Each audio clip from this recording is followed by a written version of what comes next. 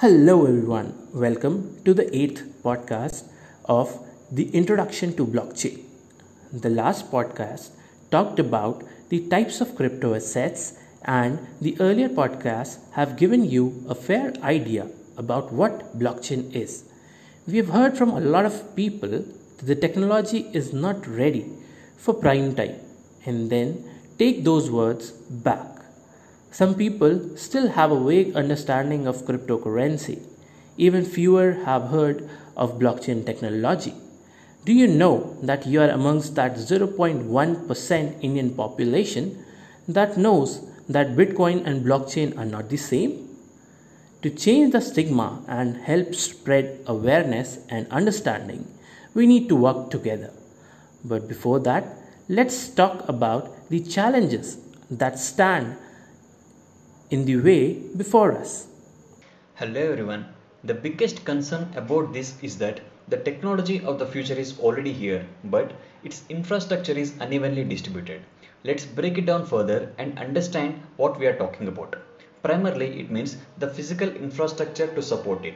And then the second concern is the system lacks the transactional capacity for mass usage. Inaccessibility to the average person is our third concern. There is not enough support or enough wallet support, and a lot of interfaces aren't user friendly. They are in complex code and tech jargon. The fourth concern is liquidity. Bitcoin has a fixed quantity. For example, there will be 21 million bitcoins in circulation by the year 2140, but it will be mined at a decreasing rate. As the number of users grow, the value per coin is likely to grow. Perhaps it will continue to grow long into the future.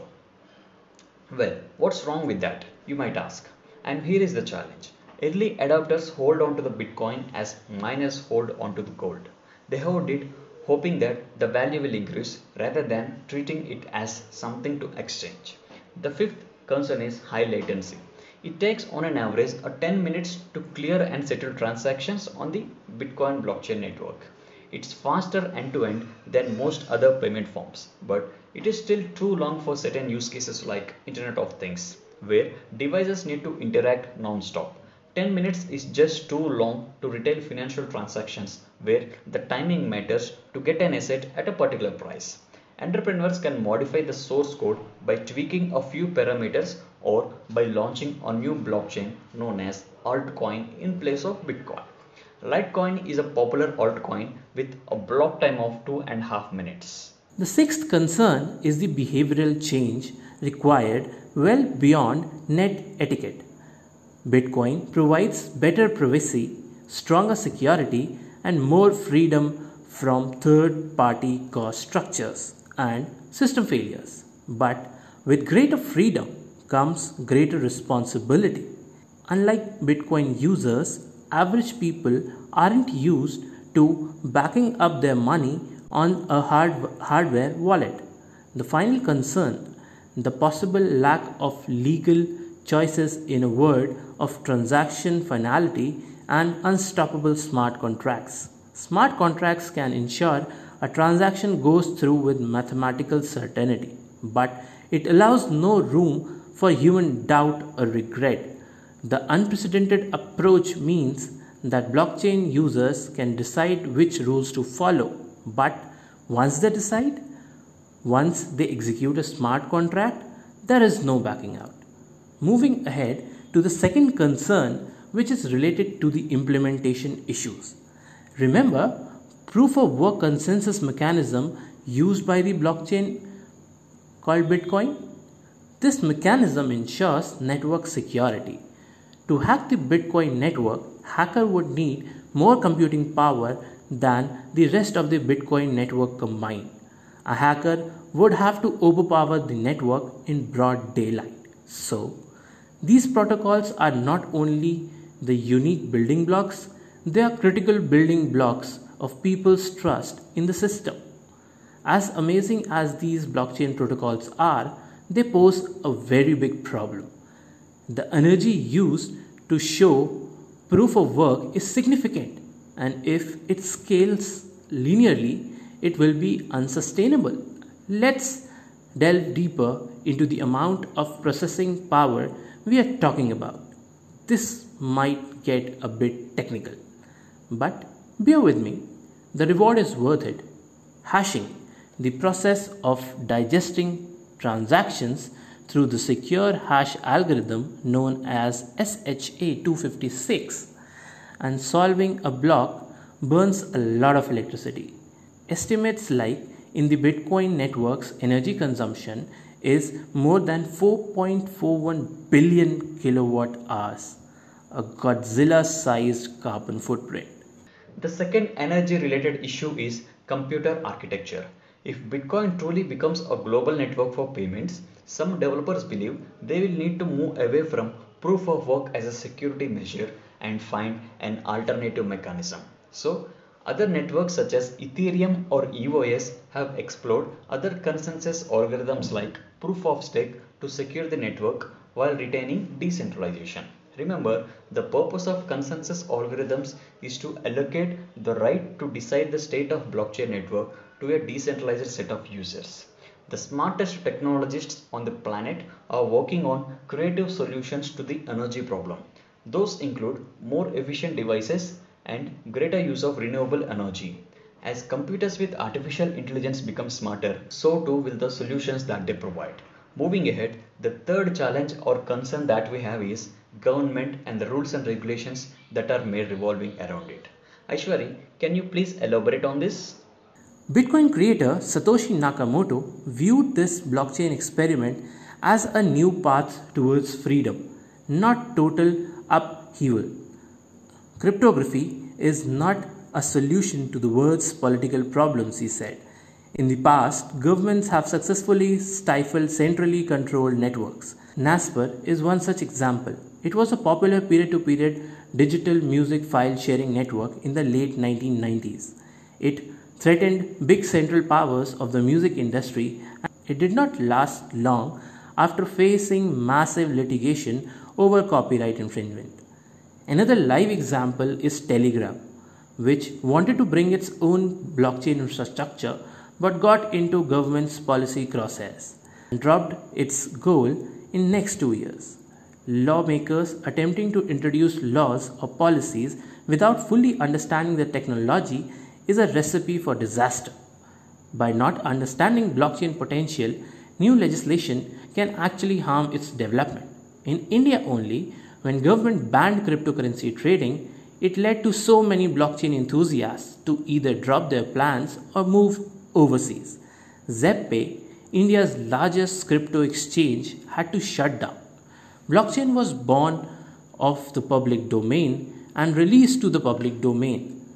The courts think physicality is dividing line between virtual property and intellectual property. It's not. The challenge is difficult.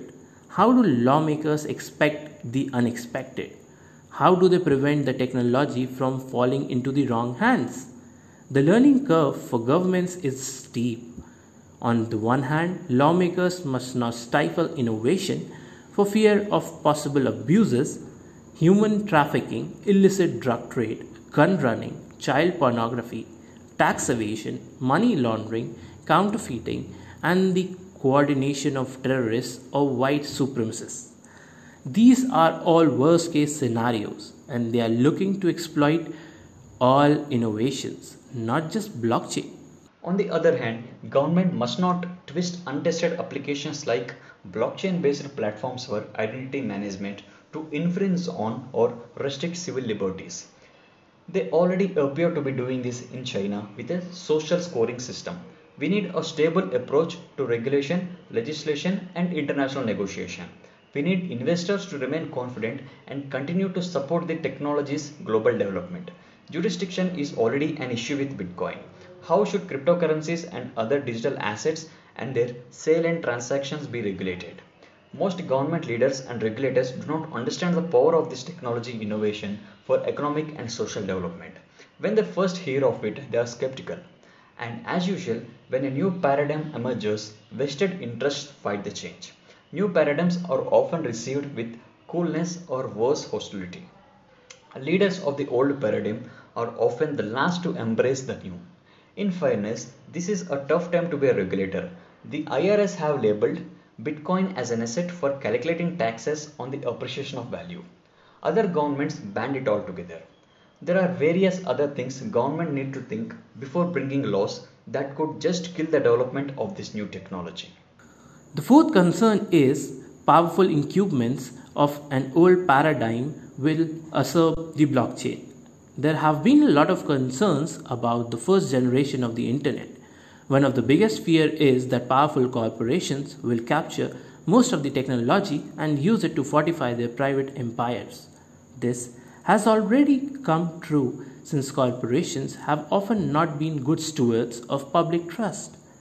Think of how corporations have closed off opportunity and privatized much of our digital experience. Let's understand with an example of the banking industry. Banks are among the oldest secret keepers. They make good judgments about whom to lend and how to process payments because they have access to private information. They get this information by promising to keep it secret. The bank has an advantage that other industries do not. Transfer that scenario to the blockchain. What's to prevent huge corporations or powerful nation states from capturing blockchain technologies for their own narrow interests? Blockchain technology has emerged as an important global resource, but it is also a disruptor. Any tool of consensus like blockchain will be vulnerable to powerful interests. Just as the Russians use social media to influence elections and public policy, corporations can use marketing to encourage behavior benefiting their interests. We are not saying corporations and governments shouldn't be involved. Society needs cooperation to create jobs and wealth, and the government to deliver services, but in no way should the blockchain be prevented or wielded to limit its greater benefit to the society. Another example is in 2014, where thieves attacked the Mintpal exchange and stole 8 million Vericoins, a proof of stake cryptocurrency.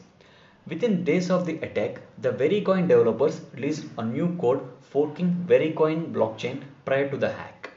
They essentially rolled back and collaborated with the exchanges to ensure adoption. But there would be no such escape if someone ordered a similar attack and controlled 51% of the network.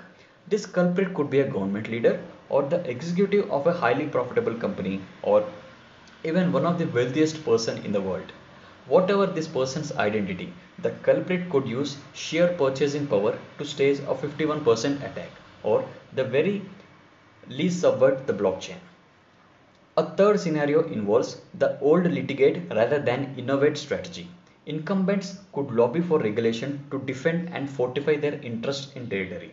They could rig the system so that the existing regulators for well-established firms apply to small startups.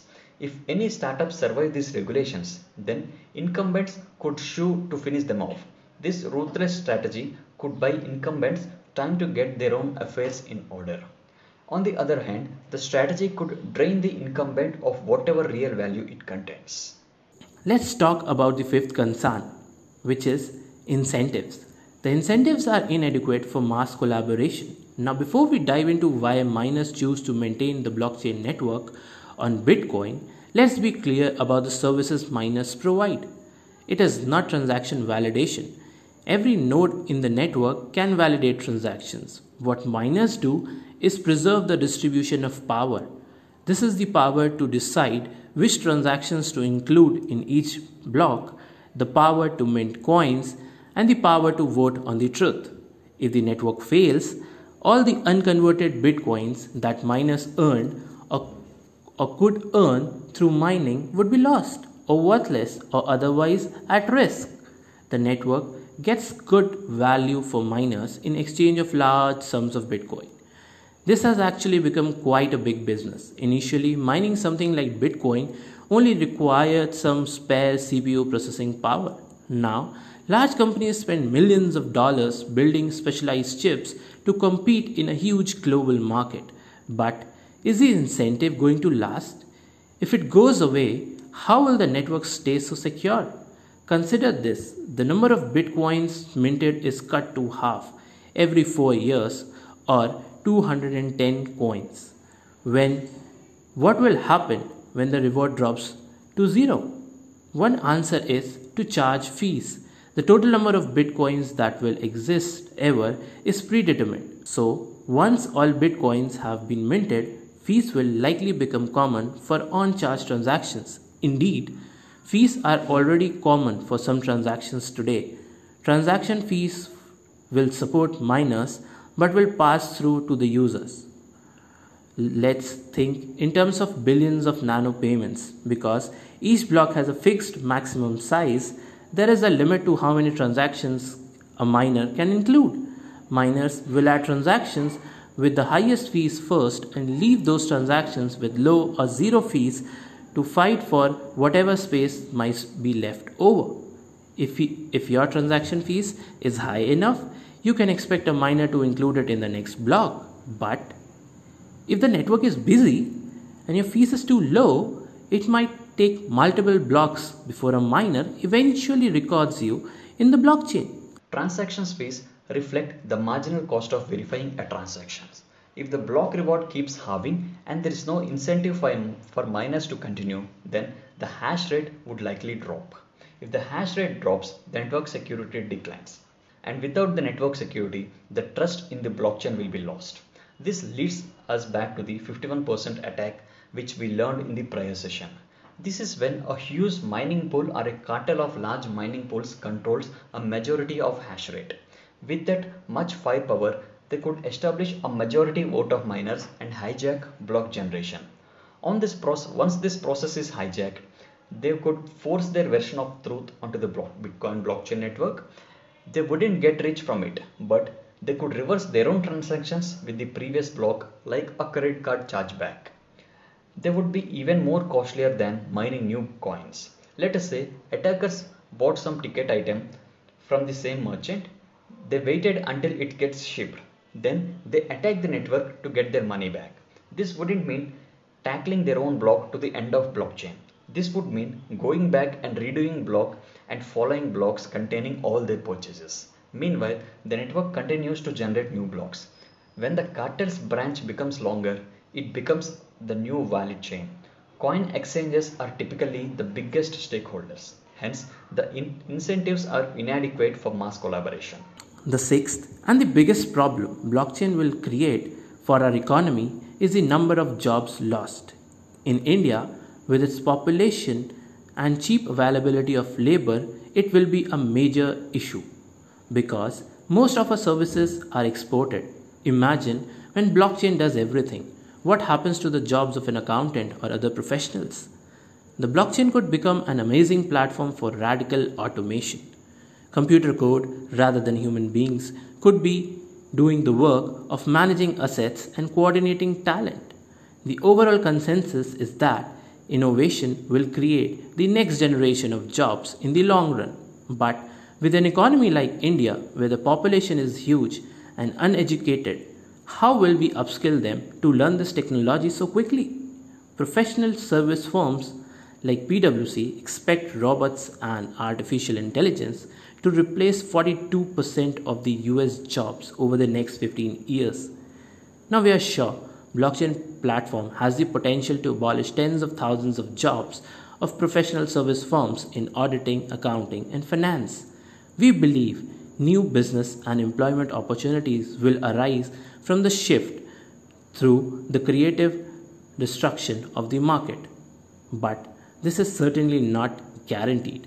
The key concern remains, will blockchain lead to job loss, especially in the short to medium term, as many traditional roles inside these intermediaries become obsolete?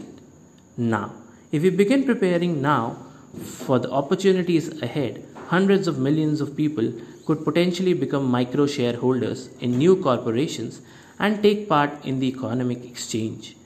In the developing world, the blockchain and the cryptocurrencies could help entrepreneurs to raise capital, protect assets and intellectual property, and will create jobs even in the poorest communities.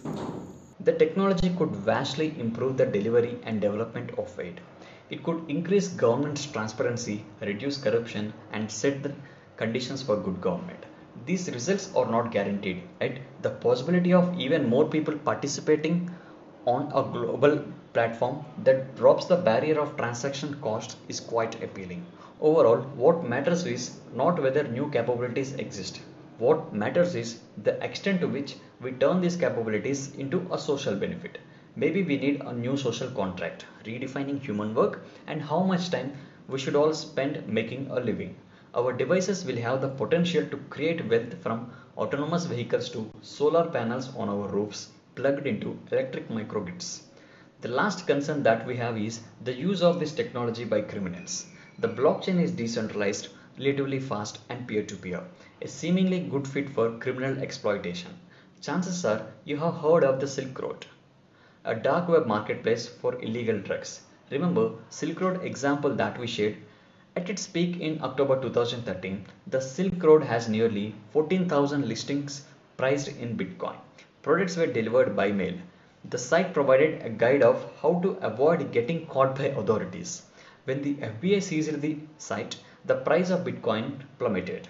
Digital currencies became linked with crime, even though today only a tiny fraction of crimes takes place in cryptocurrencies. The truth is, there is nothing unique to Bitcoin or blockchain technology that makes it more effective for criminals than any other technology. In fact, digital currencies could actually help law enforcement. Digital times do lead to digital crimes. In general, though authorities believe that digital currency could provide a record of suspicious activity, it could aid in solving a host of cybercrimes from financial services to Internet of Things. No unhackable computer system exists yet. Naturally, opportunities for crime and corruption have just scaled up with technology, and the core issue still remains. If the human beings want to exploit other human beings, they will use the latest means to do it, if their older ways no longer work. So these were all the major concerns that we foresee as implementation challenges. There would be more for sure, and whoever is able to answer most of these concerns will be able to create a network that would unleash the full potential of blockchain. I hope this podcast would have given you more insight into the fact that why blockchain technology is actually taking so much time to develop. Do let us know if you have any questions for us. This time, we have also shared a PDF whereby I have listed all the major points for you to go through and make small notes. We'll be happy to know the feedback for the same. And also, we'll be happy to answer any of the questions you have. So, until next time, bye bye. Bye bye. Do let us know any query for us. Thank you.